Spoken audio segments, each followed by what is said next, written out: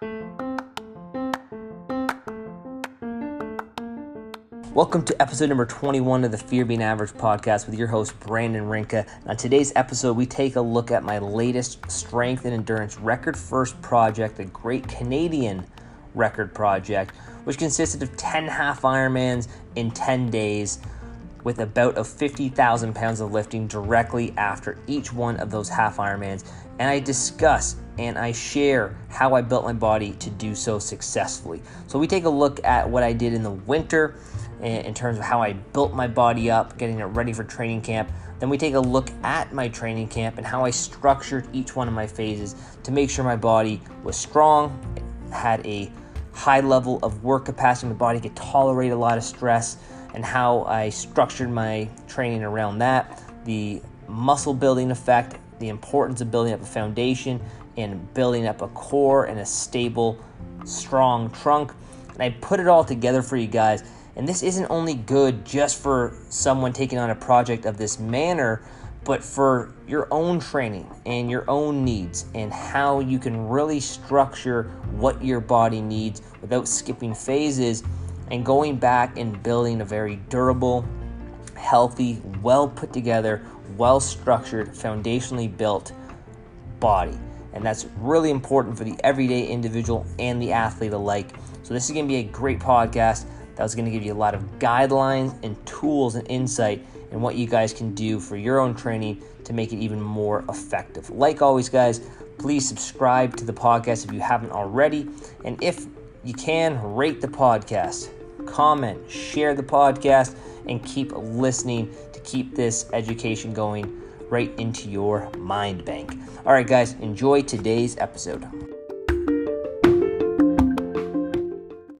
What's going on, everybody? Welcome to today's episode. And in advance, in case you hear chirping in the background, wind in the background of the podcast, or anything else I can't control, we are out here in Bronte Conservation. It's like 32, 37 degrees out here, sunny, barely any clouds in the sky. It's a beautiful day. So I had to get outside today in the afternoon, hence the recording outside. To kind of break one of my rules, I typically don't want to, record outside due to the background noise, but it's a beautiful day. Only so many days left in summer, so please forgive me. And hopefully you guys can handle a little bit of background noise, and hopefully it's not too bad on the podcast today while we go over this episode. So if you do hear anything, you know it's coming from nature. Beautiful nature, which is a beautiful thing.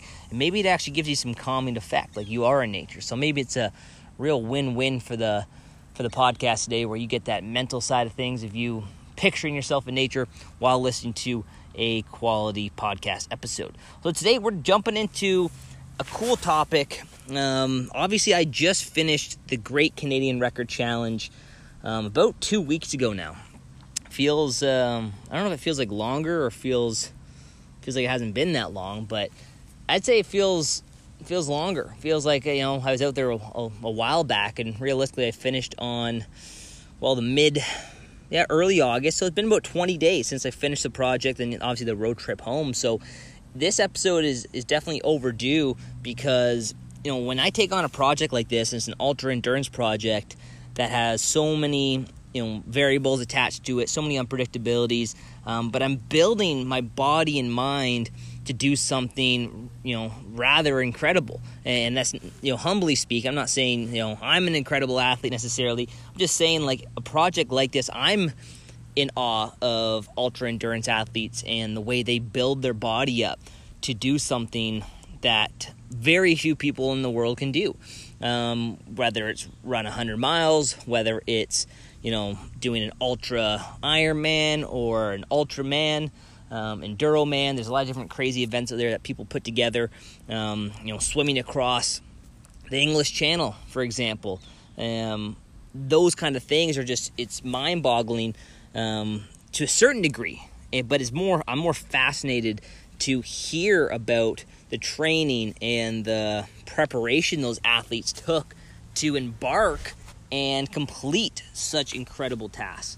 So for me to be in that category of someone who has, put together these challenges and these experiences where I can then take my experience and educate others on how to build, a stronger mindset or build a stronger foundation or a stronger body, I'm honored to do so, and I think it's almost a prerequisite when someone does that, is to share that information. Don't hold it in selfishly, but talk about it. And this is why I want to write guides and write books and do public speaking and do a podcast like this, is to then share it with other people, so maybe they'll take on challenges they didn't think they could complete, or maybe this will help them build the foundation, build the body and mind necessary to take on any sort of challenge, whether big or small, and just give them the necessary tools to do it in an appropriate fashion and do it in a healthy manner as well. So that's kind of what we're going to talk about. And if anyone didn't follow my Great Canadian Record Challenge, basically it consisted of 10 half Ironmans, which is a 1.9 kilometer swim, a 90 kilometer bike ride, and a 21.1 kilometer run, so half marathon run at the end of it. So I did 10 of those in 10 days, so 10 days straight, across 10 different Canadian cities, across 6 Canadian provinces. And on top of that, at the end of each half Ironman each day, I also did a bout of 50,000 pounds of lifting, which consisted of the deadlift, the back squat, and the bench press. And I did that at 1.5 times my body weight. So for the project, I weighed in at about 170 pounds, 169, somewhere in that range, which equated to doing 255 pounds on my lifts. So I had to do about 196 reps each day at 255 pounds to give me the 50,000 pounds total every single day. This equated to a ton of over 1,000 kilometers, about 1,200 kilometers of distance I covered over the 10 days, and 500,000 pounds of lifting.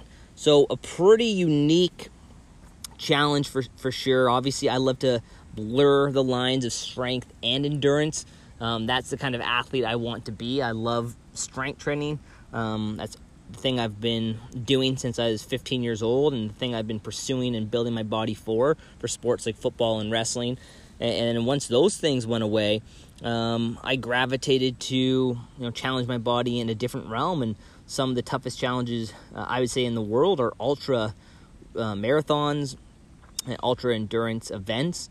And for me, that was a really attractive challenge. So I started building my body towards that, but I never wanted to lose the strength. I never really wanted to lose, the muscular look. So I had to find a way to train like a true performance athlete, which I find is the perfect combination. The ability to do basically any challenge, but still look a certain way that doesn't look like your traditional, endurance athlete. And also perform at a very high level based on what I believe strength training does. And not only what I believe, but the research shows as well. If you were to look at all the modalities to decrease risk of injury, whether that's proprioception training, whether that's mobility, flexibility, or strength training wins that battle. That is the thing you can do to build muscle, to strengthen the muscles around your joints and ligaments, to prevent injury the most. So I really equate the ability to handle these challenges rather gracefully and finish the projects, most of which I come out of feeling like I really haven't beaten my body up. My body held strong. There were no injuries. There were no long-term effects where it prevented me from training or working out a week later. My body bounced back really quickly, and that was a major aspect to complete the 10 days in a row, right? Because every day was a fresh day. Every day was a fresh 50,000 pounds. Every day was a fresh half Ironman where I had to travel for, anywhere between 6 to 9 hours each day, and my sleep was off, so my recovery and immune system was being affected. Yet my body responded favorably each day, and yes, I had, things naturally come up in terms of pains and discomforts and some issues, but I think obviously using my Theragun as well, that helped alleviate some scar tissue and some buildup in my body. But every day I came back, strong, ready to go. And yes, maybe I was working at 60% of my, full potential, but I wasn't broken. And that was the key, was not to break and just be good enough where I could show up the next day and complete a half Ironman and complete my bout of 50,000 pounds of lifting. And everything went to plan. The team was awesome and the project was successful. So now I'm going to be sharing the things I did in terms of building up a bulletproof body or building a bulletproof body that allowed me to successfully complete a project of this manner. So initially, let's start out with building a foundation. That is something people rush all too often, right? They want to get to the sexy stuff. They want to do the things they see the best athletes in the world do, right? They want to do the dynamic movements. They want to do the exciting programming. They want to either lift weights, run fast, run long distances. There's a whole bunch that you want to do that's actually a necessity to taking on a challenge like this, or any challenge that really pushes your body to new extremes. However, you need to build a foundation first for your body to respond to that level of stress. The heavy lifting, the explosive movements, the dynamic movements, the fast movements, the long runs, that needs to be laid on top of a strong foundation. If not, you're going to injure yourself. You're going to put yourself on the sidelines. You're going to beat your body up. You're going to create an overuse injury, and you see that all the time. People are going too fast too soon, too much too soon, too much stress, too heavy, bad foundational awareness, and they don't rectify the issues that are going on internally and externally. So building that foundation, you have to make sure you're mobilizing the body. You are taking your body through a full evaluation of being mobile and strong. And what does mobile really look like? If you look at flexibility, that is elongating the muscle, right? That's kind of increasing elasticity within the joints and the muscles. With mobility, that goes towards being strong in particular positions. So being mobile and flexible, yet having the strength to back it up. So you're not just limber, but you're strong in a deep squat position. You're strong in a lunge. You have a nice base and center of gravity, and you're balanced, right? You basically have a really good, strong support system. And this, I see it all the time, especially with clients that want to build muscle, but they have these mobility issues. And I tell them, yeah, we can keep going to the gym 3 days a week and, doing a traditional muscle building kind of program, but we're never rectifying the root cause of the issue. And that's going to hinder your progress. It's going to result in slower development, because if your mobility never gets rectified and never gets addressed, that's going to affect the amount of weight you can lift. That's going to affect your range of motion. That's going to affect your susceptibility to injury. And it's going to affect your ability to stress the muscle favorably for positive adaptations. So I tell them, well, let's really rectify the mobility issue, month 1, month 2, month 3, however long it takes. And we'll still strength train in between, don't get me wrong, but we got to put a discerned, deliberate effort in rectifying the mobility and building a strong base for you so you can get into the position comfortably without limitations. And this will only enhance and develop and speed up the process of building muscle, getting stronger, burning fat, and looking and performing better. So it's one of those things that I really put attention on. Now, I don't have a ton of mobility issues. I have rather decent ankle mobility. I squat all the time and I lunge all the time. So again, I'm always moving my body. I'm in a good position that way.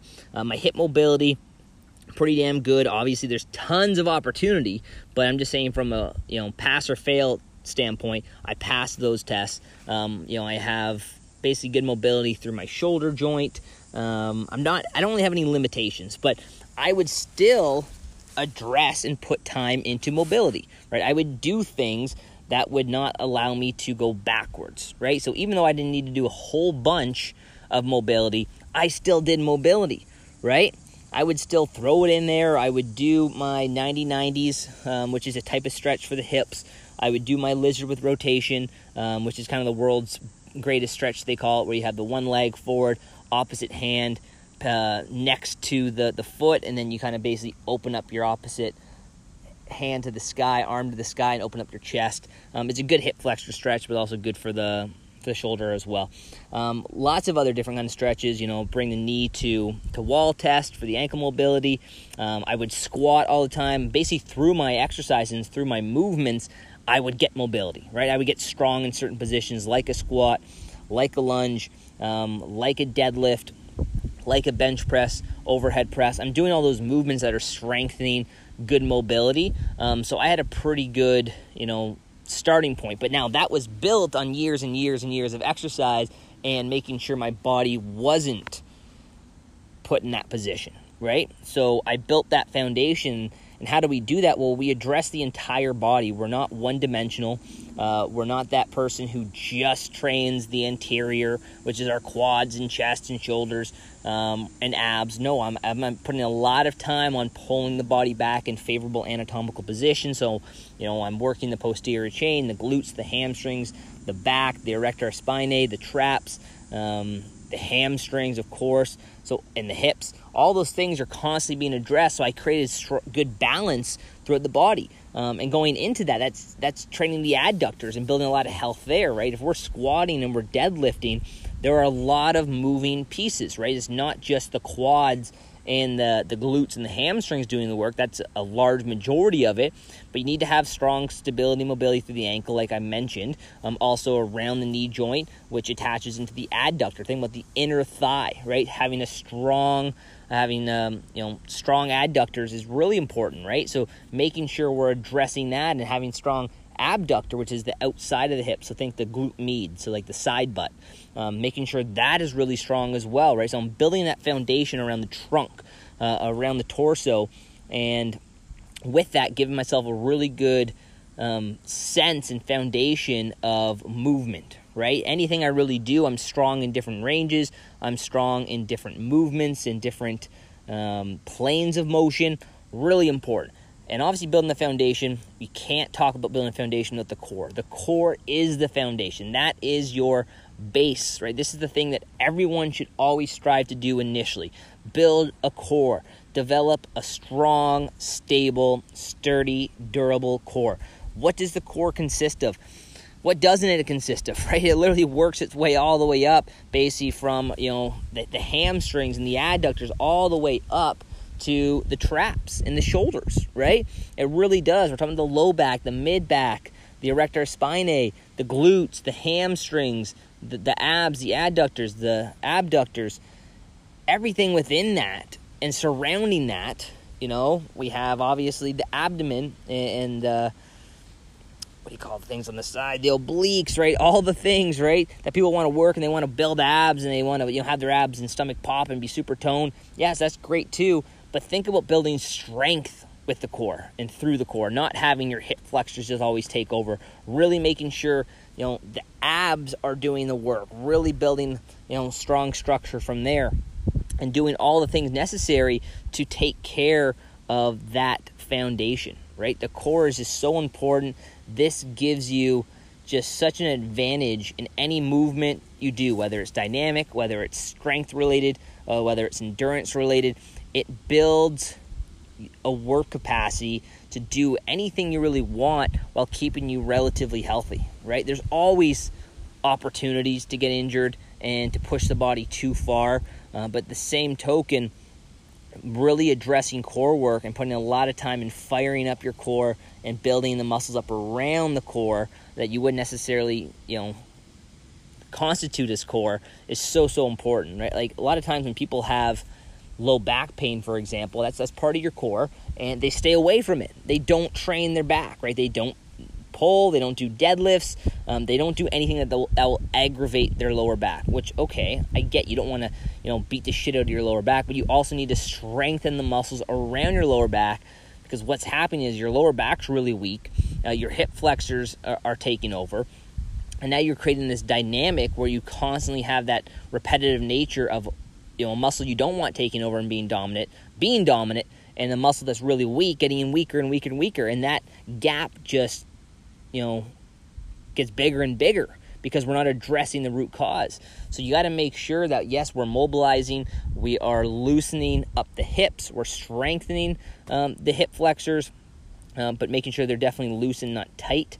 And then we're strengthening the hips and the low back and the abs and the core and the hamstrings, all the things that kind of go work its way all the way up that posterior chain, right? So you got to be doing things that are addressing that. Now, some of my favorite movements in terms of low back strengthening, the deadlift. Yes, you need to know how to do this right. So make sure you invest in some sort of resource that gets you doing that movement properly and safely. Whether it's an online coach, whether it's watching YouTube videos, buying a book that really breaks down. I have a book by Mark Rippetoe.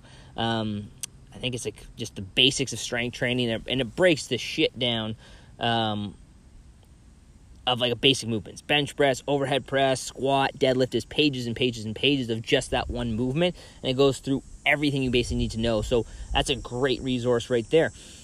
But those things are just going to help really build you up, and it's such a overall systemic builder, right? It creates a huge response within the nervous system and creates a lot of strength there, but doing it properly. I love doing, hip extensions, glute ham raises, back extensions, are some of my favorite things to do to really build up a strong lower back. Not a lot of gyms have it, but reverse hypers. You can mimic this at home on a bench or couch, but basically it's you with your chest down on a piece of equipment, and then you kind of swing your legs up towards your lower back. So your legs go underneath your hips. Think of it like a pendulum, and then your legs kick back up where your basically body is elongated horizontally, and that's a really good movement for the glutes and the low back. And the Westside Barbell, which is known to produce some of the world's strongest men and athletes, that was a big component of their athletes lifting the weights that they were lifting. They would have these dynamic effort days where they would focus on explosivity and building the muscles around the deadlift and the squat, like the lower back and the hips and the glutes. And the reverse hyper was a staple at that gym, right? So that foundation you really need to make sure is your number one thing you do. That might take you 3 months, might take you 6 months, might take you a year. But you got to do it, right? Or you leave yourself really vulnerable to injuries and setbacks and, just beating the body up, which is never a good decision. And you want to make sure you prevent that as much as possible. Next, unilateral work is something I really put a lot of effort into early on, right? Obviously, I need to get more specific with my movements as my training goes on, because I'm going to be doing a bilateral deadlift, a bilateral squat, and a bilateral bench press, meaning I'm using both arms or legs at the same time, right? So, let's see, we got some guy in the background screaming, wild man. But what you want to do here early on to your training is rectify any imbalances or asymmetries. And that's something that people don't do. They jump right into, they hear the deadlift, the squat, and the bench press, and the military press and bent row are the best exercises. I just did a podcast on this, the best bang for your buck exercises. However, if you don't have a strong foundation and you have one side that is extremely dominant, don't do those best bang for your buck exercises initially. Do variations of them unilaterally. So, meaning we're working one limb at a time. So we're rowing with one arm. We're doing alternating bench press, right arm, left arm. We are doing single leg deadlifts. We're doing single leg squats. We're doing split squats. We're doing everything, overhead press. We're doing single arm, alternating. We are doing one limb at a time. That way we rectify and we alleviate any of those imbalances and weaknesses. Because if we have an imbalance and one side is very dominant, the other side is very prone to weakness and prone to injury. And the dominant side is always going to kick in. It's always going to take over because our body is going to be, thought, or it's going to move towards performing the lift as effectively as possible. So it's going to rely on whatever strength it has. And if one side is super dominant and one side is really weak, well, again, the dominant side is going to take over. It's going to shut down the weak side, and it's going to do whatever it takes to get that lift performed safely and effectively, even if it's at the cost of the other side of the body. So if that's you, if you have knees caving in, if you have your heel popping up on squats, if you have limited range of motion with one shoulder than the other, if you just notice, one side is way stronger, you feel like one side takes over. You do a squat and you see one hip way higher than the other. those are things that are red flags. You need to make sure that you give yourself the necessary time to really do unilateral work. And that can mean a whole block of training, a whole block of 1 month to 6 months of really doing a lot of one-sided movements. And again, you won't lift as much, so you got to put the ego away. It's going to be harder because you're so used to doing, both sides at the same time. You're so used to that dominant side keeping your body in a strong position and keeping you stable. And when you do unilateral work, you're very unstable. So you have to make sure that when you do it, you put your ego aside. You understand it's going to be a work in progress. You're starting fresh again to a certain degree, and that your weak side has a lot of time to catch up. Now, how do you work that out when one side is stronger than the other? Start with your weak side for sure. So if I'm doing single leg deadlifts, for example, my left leg is the weak side, I'm going to start doing a single leg deadlift with my left leg as the base leg, and then I'll go to my right leg. And whatever I perform on my left leg with the weight, the reps and the sets, I'm going to match with my right leg. So even though I might be stronger in my right leg, I don't want to, keep that gap of imbalance going, right? I don't want to just do, 40 pounds with my, let's say, left leg with the dumbbell in my hand and doing 3 sets of 8 reps. And then I go to 60 pounds with my right leg forward and I do 3 sets of 12 reps, right? I don't want to, enlarge that gap. I want to shorten it. So we have to make sure whatever our weak side does, we match it with our strong side. So this will, again, be putting a little bit on the back burner initially until they catch up. Then I would still do a little bit more unilateral work with heavier loads and strengthen the muscle, and then get into your bilateral work. And you'll be so surprised and extremely satisfied with the growth you see when you get really strong side to side, that when you go back to doing bilateral work, you're going to feel incredibly stable. You're going to feel very strong. You're going to notice much better muscular development per side. So you're going to be a lot more even. And then you're going to pull or push or squat with much greater ease and confidence, because at this point, both sides are working together in harmony to help you perform that lift. So early on, you really want to make sure in your training program, because everyone's got mobility issues, everyone has imbalances and asymmetries going on, and everyone's got some weaknesses, that you really make sure both sides are given the time and attention it deserves. You're slowing the movement down. You're feeling and connecting to the muscle when you're doing this movement. And these exercises, you're not just rushing through it. You're actively really trying to feel the muscle on that side that you're working and make sure the other side is quiet and doesn't take over. And the connection is at a all-time importance. Okay, guys? Then after we get that unilateral strength, at least from what my point of view was, I want you to develop a baseline of genuine strength. Get strong. Again, so many people, initially, they want to build muscle, for example, or they want to burn fat. So they jump right into the workouts that are naturally, programmed around those two. So with muscle building, they take a bodybuilding approach, which is, let's just say typical 3 to 4 sets of 8 to 12 reps, right? Slow controlled tempo, sub-max weight, that kind of stuff, right? Stress the muscle up with time under tension. Or if you want to go fat burning, a lot of people just jump into HIIT classes and they just go.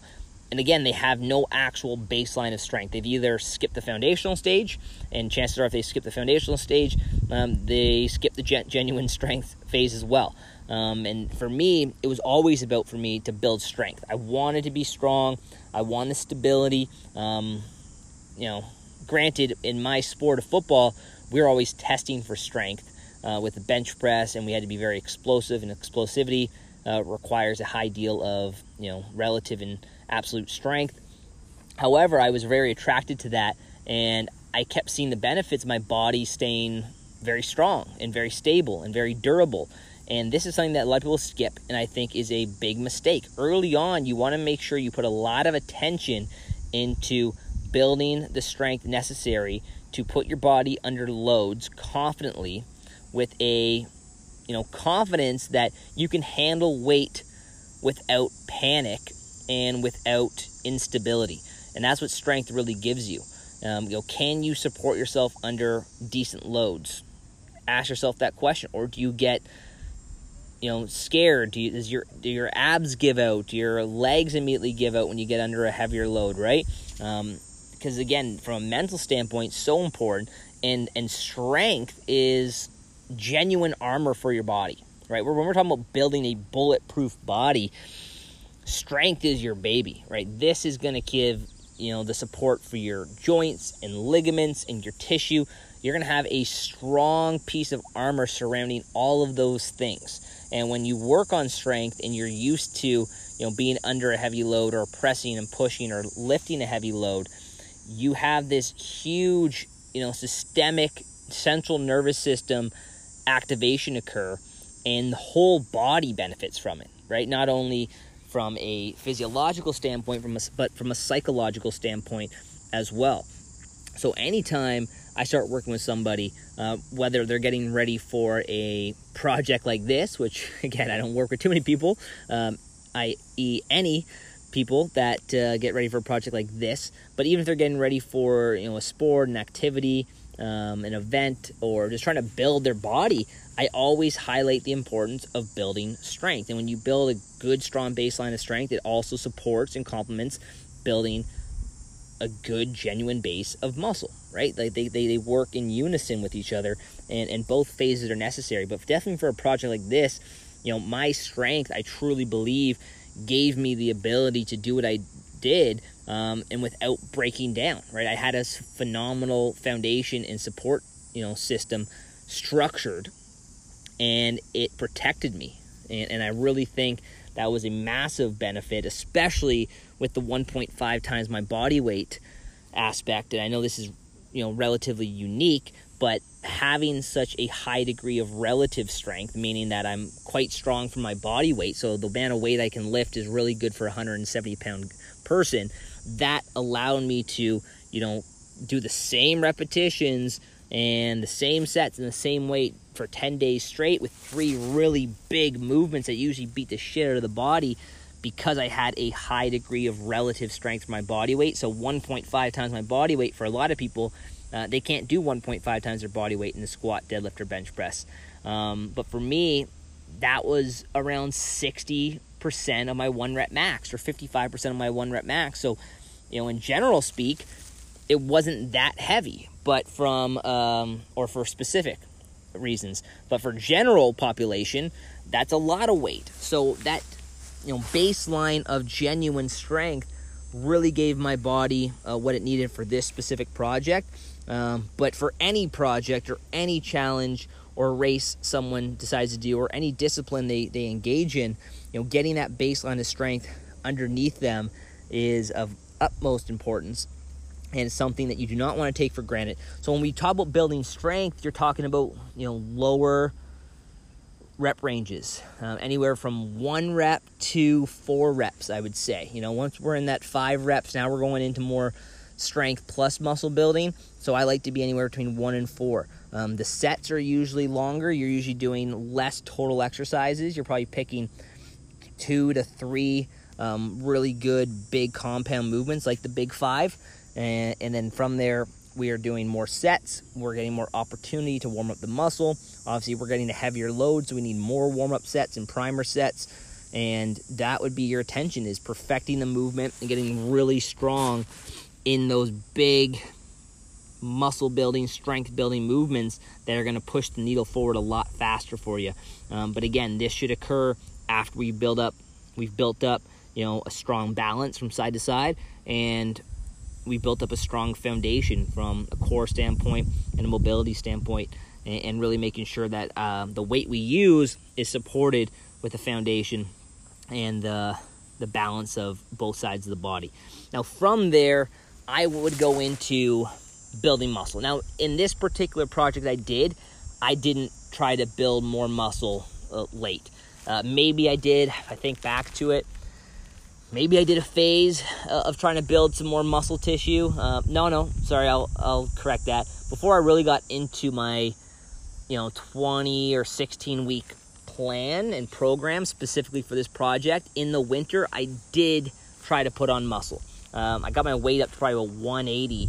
And like I said, from the project, I was 170, and right now I walk around 175, 176. So I put on some muscle. I was eating 4,500 calories or 4,200 calories at 100 and, like I said, 75, 180 pounds. So I was eating a lot of food, and I was training for, strength and hypertrophy. I never really go away from strength. If anything, like I'll stick to the 5s for at least an exercise, and then I'll support that with more of a muscle building program. So I definitely wanted to build more muscle this season because I knew I was taking on this project. I knew my relative and absolute strength couldn't afford to go down.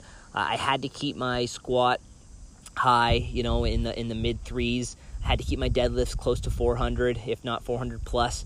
And I had to keep my bench press in the, low to mid 3s as well. And that's exactly what I did. So I built my body up with a good baseline of muscle, which again, research shows protects the joints, protects the ligaments. It's armor to decrease the risk of injury. And, it was really complementary to my strength. So when I did get into endurance, and even though I was still lifting, I didn't lose a lot of muscle mass. And if I did lose a little bit, so what? I put on muscle and a little bit of fat, obviously, when I was eating all those calories within, December to maybe March, somewhere in that range. And at that point, my body was just a little bit bigger, not as fast, but I knew I was getting into a point of a ton of endurance with running, biking, and swimming. So I knew I had a lot of opportunity to, eliminate some of that fat and get rid of a little bit of muscle, hopefully not much, but give myself the protection and the structure I needed to handle the weight I was going to use, right? I didn't want to get down to 100 and like I have in past endurance events. My weight went down from 170 to 162, and at 162, that makes lifting 255 a lot harder, for big time. Me being able to keep my weight at 170 after that muscle building, phase, and after that, genuine strength phase, and after all my training and my, 16 to 20 week plan leading up to the Great Canadian Record Challenge, I had a really good idea of, where my body was, and that added muscle and added strength gave my body what it needed. And so that was a big part of making sure I was able to lift the amount of weight I had to lift. Obviously, if I was doing in pure endurance event, I wouldn't be so caught up in building more muscle. Like I said, this is a passion of mine. I love, training in the gym and putting on some more muscle and building more strength. But for this particular event, it was a necessity, I would say. And I was concerned that if I didn't put on a little bit more muscle and a little bit more strength, that I would have a harder time with those lifts at that weight. All right, we weren't talking about a weight that was being lifted at my body weight. We're talking about 1.5 times. So I really had to make sure that my body was prepared for that. In terms of building muscle, I focused a lot of my time as I got closer to the project. Probably the last, like I said, once I actually got into my block of training, or macro cycle, however you want to constitute it, the 16 to 20 weeks leading up to my project, so the 4 or 5 months out. Let's say 4 months, I really put a lot of time on my posterior chain. So that's my trunk, that's my hips, my glutes, my hamstrings, my lower back. Those are the things I really put a lot of attention on. I never isolated my quads. I didn't do movements to build my quads. I did isolation movements to build my hamstrings and to complement the compound movements I was doing to build my hamstrings. I did isolation movements to a certain degree with hip extensions and back extensions to strengthen my lower back. I did reverse hypers. So all these things that aren't necessarily really isolating a muscle, but they're garnered towards low back and glutes and hips, right? I would do banded abductions. I would do the abductor machine. I would do step-ups. I would do things that would really strengthen the glutes big time. That was a huge priority. I would do split stance with a forward lean. Anytime I'm trying to put more emphasis on the glutes and the hamstrings, having a forward lean and a hip hinge basically means push your butt back more. You see when people are very erect and tall and they have a narrow stance on their squats and their lunges, they're putting more emphasis on the anterior, so the quads and the front of the body. So to build up the posterior, I was always doing things with that hip hinge and really making sure the things that were really going to protect me and give me a ton of power and give me a ton of durability were being given the attention it deserves. So I'm a huge proponent of train your glutes. As a girl, absolutely. Not only is it phenomenal from an aesthetic standpoint, when you have nice, strong, shapely, curvy well-built glutes. But for males, right, yes, that's attractive too for females, right? If they look at you and you have a nice solid pair of glutes, you're filling out some jeans, guys. Again, nothing wrong with that. But from a durability standpoint, a lot of people have low back pain like we discussed, and they have susceptibilities with back injuries, and it takes them out of commission, and it just, gets them away from their goals, where I say you got to put a lot of time into working the hip hinge, doing movements that are going to develop and grow the glutes. Weak, underactivated glutes are a direct cause of low back pain, right? Weak, underactivated hamstrings are a direct cause of low back pain.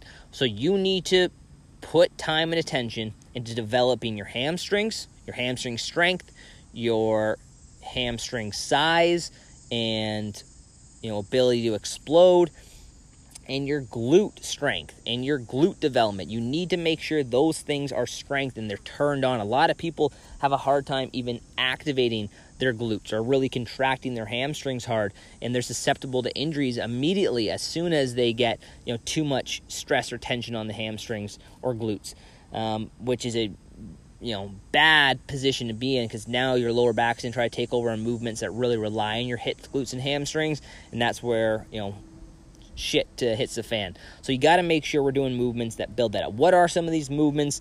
Hip thrust, of course. When we see hip flexion go into hip extension, hip flexion is the thing with your hips going back. Hip extension, you drive your hips forward, squeezing your glutes to the top, making sure your glutes take that movement. Doing Romanian deadlifts help big time, right, where you hinge your hips back. Doing things like Bulgarian split squats with a forward lean and long lunge. As you can see, a lot of these things I'm already talking about are unilateral. So you want to talk about a unilateral program, do some Bulgarian split squats, do some single leg Romanian deadlifts, do some B stance hip thrust, which means one leg is forward, one leg is back, so that way the back leg and glute is being worked directly.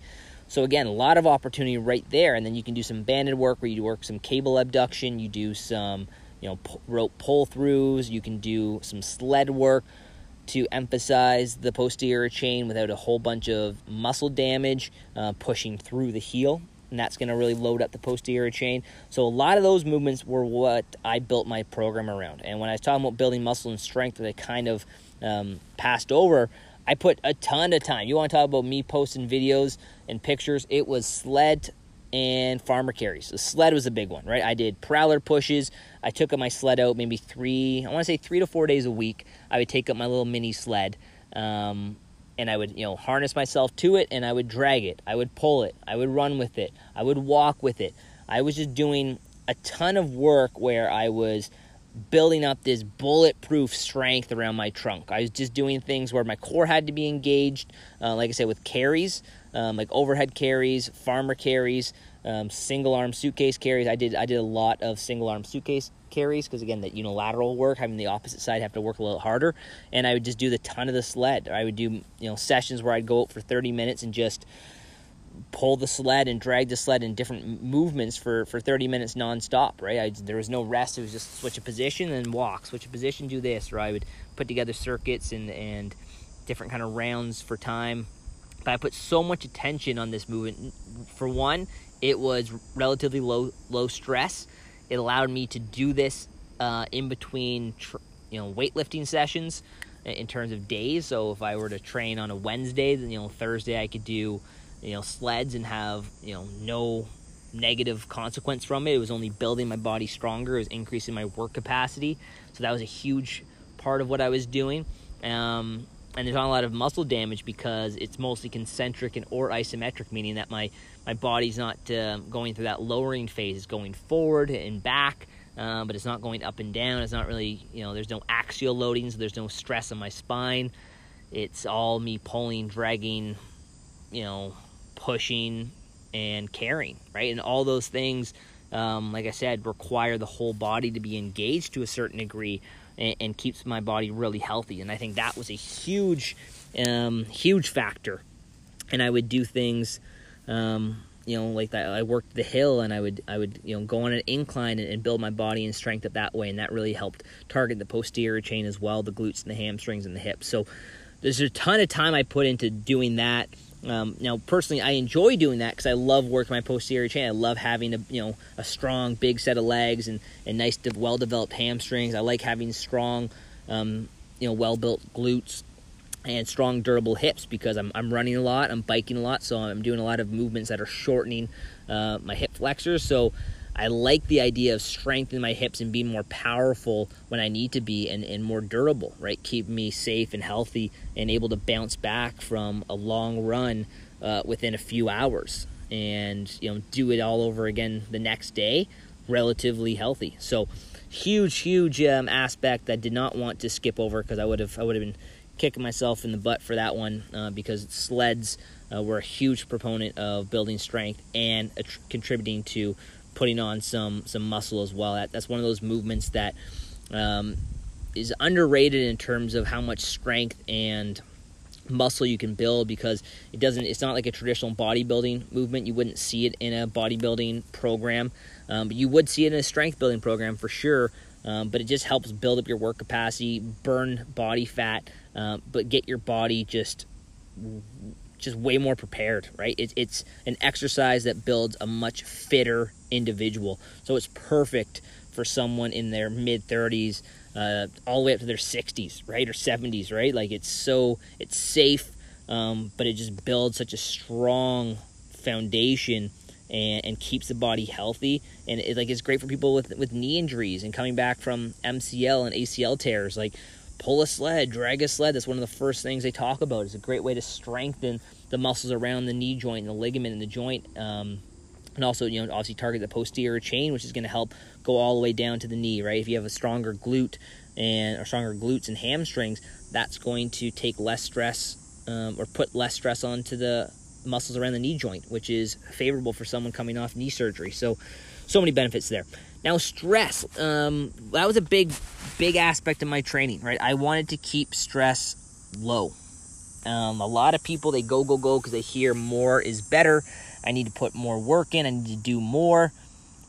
Yeah, I get that. I had to do more too. I had to work my body up to handle 8 hours to 9 hours of exercise per day. And like I said, what that consisted of. So I had to do a lot of work to get my body ready for that. So I couldn't afford just to do one workout per day. However, I built my program and structured my workout program around stress, right? I never wanted to just go back-to-back high-stress sessions. My endurance training, this is the approach I took. I went low aerobic zone. So I did not push my body to a high heart rate. I wasn't training for speed. I was training for durability and efficiency at a lower heart rate. Could my body run around a 2-hour half marathon at a 130 heart rate? Yes. Okay, great. Let's do that. The low heart rate, because once I got past 150, I now entered the anaerobic zone of endurance training, which is more high stress. So the math you use for that is the Maffetone method, and from what I read leading up to this project, and that's 180 minus your age, right? So 180 minus 31 is 149. So anything above that, you go past your aerobic zone and more into that anaerobic zone of training, which is, like I said, where you would see interval training, you would see training that is built around more speed and a higher heart rate, but it also it beats the body up more, right? Like I said, it creates this environment of high stress, and I was already getting the stress from the weightlifting, so I couldn't afford to put my training that way either, and it worked perfectly for my competition. So I was just very mindful to reduce stress in my training. If I felt stressed, I would reduce the training volume or load or intensity. But my ultimate goal was, how could I do work tomorrow, 1 or 2 sessions, effectively without feeling burned out, right? So I was just very mindful. I'd have a max effort day in my lifting per week where I'd go into doubles and triples, right? So I'd lift very heavy. I would squat in close to about 350. I would deadlift close to 400, and I would bench press in the 300s, right? That was once a week because it was very high stress. Basically max effort day, but then I would complement that the rest of the week with a speed day where I'd use about 30 to 50% of my 1 rep max and just go for velocity and power.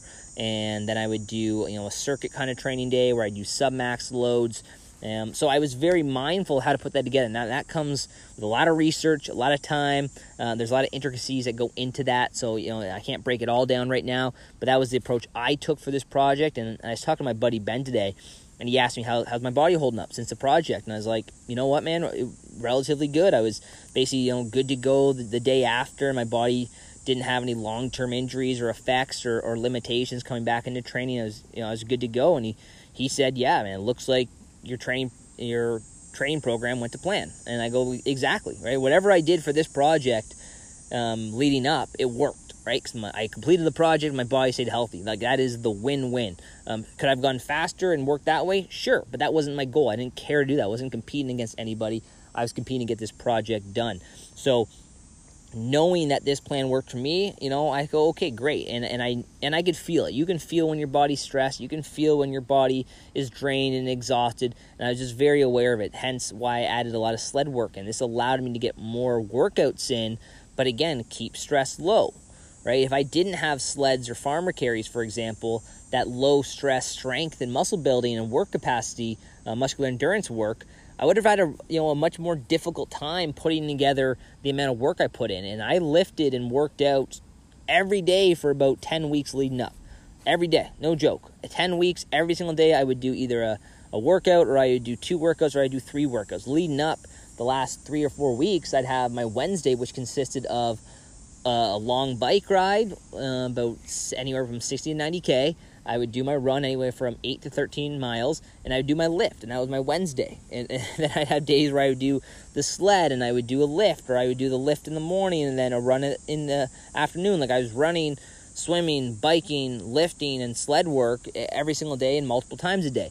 So I was able to manage that, but again, the biggest thing was, okay, don't let stress get too elevated, right? Don't have chronic stress. Take care of your body, be smart. Doing too little is better than doing too much. That's something I've found for sure. In the past, I've, gone too much in my training, and then I would go into races with knee pain. I go into races with my, ankle feeling all messed up, or my Achilles being tender.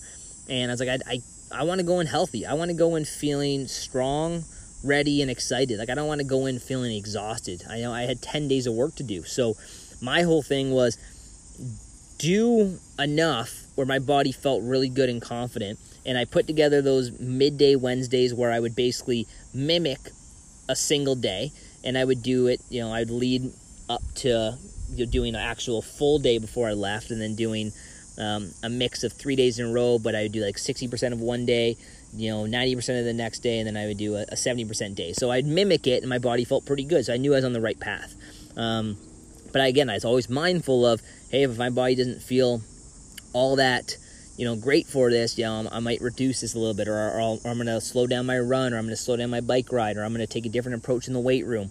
So there was always ways that I could manipulate. Even if my body felt tired, felt a little burned out, that doesn't mean the session needs to be called off. It just needs to be adjusted. It just needs to be manipulated so stress isn't high. And there's a way of doing that.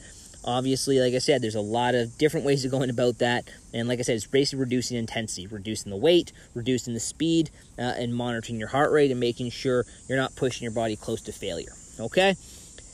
I also got into dynamic movements. And when you're talking about building a bulletproof body, you want to make sure your body can sprint, move, jump, run, move laterally, move in different ranges of motion, twist, crawl, like all those things. Like, you got to be able, as a human being, we're evolutionarily programmed to do all those things for survival. So to be 30 and 40 and 50 and be like completely susceptible if we move in a dynamic fashion to injure ourselves and be sidelined, well, that's not how the human body should function. And when we're talking about building a bulletproof body, that means doing basically anything, that a human can do without putting our body at harm or at risk of pain or injury or vulnerability. So moving my body dynamically, quickly and fast and in different positions was a big part of my training. Moving it laterally, hill sprints. Obviously, I was doing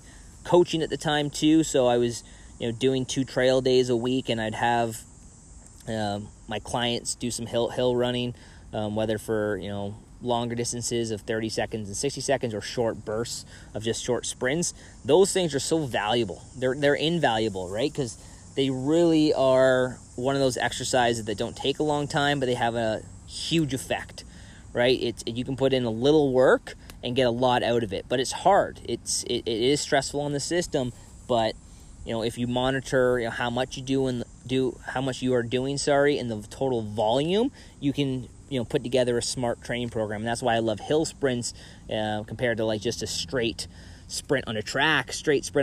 Yeah, that's pretty risky, right? Because you can go top speed, and maybe if you haven't ran in a while, you're going to put those hamstrings to work, and that's a potential recipe for disaster. Where the hill, it's softer terrain, the incline is going to slow you down, so your 100% is really a 70%. So it's a good kind of compromise of how to move dynamically and do some fun things like that to get your body prepared for explosivity and different dynamic kind of movements. And then you can add in jumps, you can add in crawls. I like doing kettlebell swings where you're going through a whole hip hinge and really kind of building up that posterior chain. So those are the main things that I would say in terms of that dynamic fashion. Just getting your body to move in different directions comfortably and with confidence. And then finally, guys, resting and eating, right? In terms of building a bulletproof body, I had to eat like I was a performance athlete, right? I am a performance athlete, so I had to eat like that. So that looks like giving my body the nutrients it needs, the sugars, the healthy sugars it needs, the carbohydrates it needs, the calories it needs, the protein it needs, the healthy fats it needs, the water, the powders it needs, the electrolytes it needs. So I had to constantly fuel my body to perform. It wasn't about being the most shredded person ever, and you'd see videos and pictures of me, and I'm not walking around with a 12-pack necessarily. I'm not saying that would have been a bad thing, but for my training and what I was eating, I was obviously in good shape, but I was eating to perform first and foremost. That was my main goal, and I was doing so as like, how can I recover as fast as possible? How can I get my body ready for tomorrow's sessions, for this evening session? And if you're doing something of this nature, or you're just getting your body ready for, like I said, a race of some sort or a project of some sort that requires an athletic discipline, you got to eat for it, right? Learn what is required. Learn what your body needs to recover, to build muscle, to keep strength, to reduce injury, and to perform at a high level, and do that. And all those things are extremely important that I mentioned, like the carbohydrates in terms of performance, incredibly important.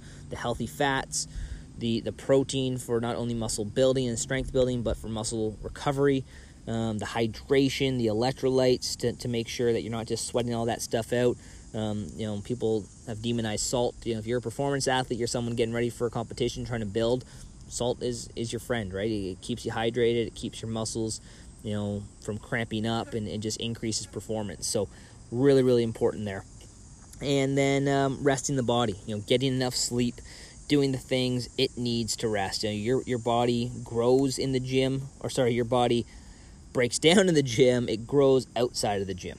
So everything you do in the gym, it needs to be complemented with proper rest and recovery and rejuvenation. It just has to, right? You can't just keep giving your body more and more and more and messing up your hormones and being in a constant, breakdown state where your muscles are just trying to recover, and not, not break down, right? Your body needs to be in a state of growth eventually. And how do you get it into a state of growth?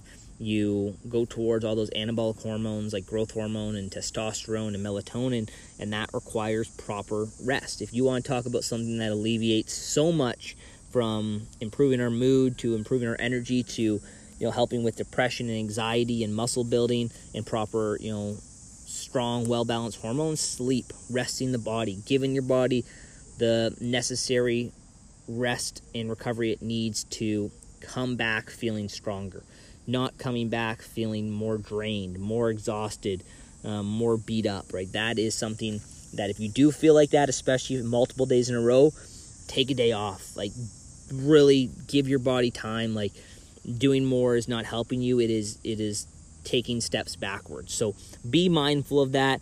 Don't listen to the no days off, grind. Sleep is for the dead. No, like, give your body what it needs. It will thank you. You'll go into your workouts with some high energy, high motivation, and you'll want to crush those things, and you'll want to show up daily because you have the necessary requirements to be successful, and the body will tell you, and your immune system will feel strong, and you'll be ready for it. So guys, I hope that helped you. I know there's a lot of stuff within a 60-minute podcast, and it's basically a Cole's Notes of what I did and how I built a bulletproof body. A lot goes into it. Like I said, I could write a book on this stuff, but here we have a 60-minute podcast. At least give you, the main pointers of how you can build that bulletproof body yourself. Like I said, even from a daily, everyday standpoint, this is really effective structure, at least from building that foundation and giving your body an opportunity to increase its mobility and building up a strong core and alleviating those pains and rectifying those imbalances and weaknesses and building up some genuine strength and muscle, which has so much potential and has so many benefits attached to it, where I really want that narrative to keep growing in terms of not just exercising, but training, training the body to be successful, and then making sure we're mindful of stress and that we're, doing things in different planes of motion and building up a dynamic, body that can handle some fast stop and go, and then resting the body and eating appropriately for your goals. So, guys, as always, you can find me at BrandonRinka365.com. On Instagram, you can find me at BrandonRinka365. If you have any questions, hit me up and message me. Let me know what's going on, and keep listening to the podcast. As always, be sure to share, to rate, to subscribe if you haven't already. That way, new podcasts are directly sent to you so you can listen to them and get motivated and crush the day. All right, guys, have an awesome one. We'll see you in the next episode of the Fear Being Average podcast.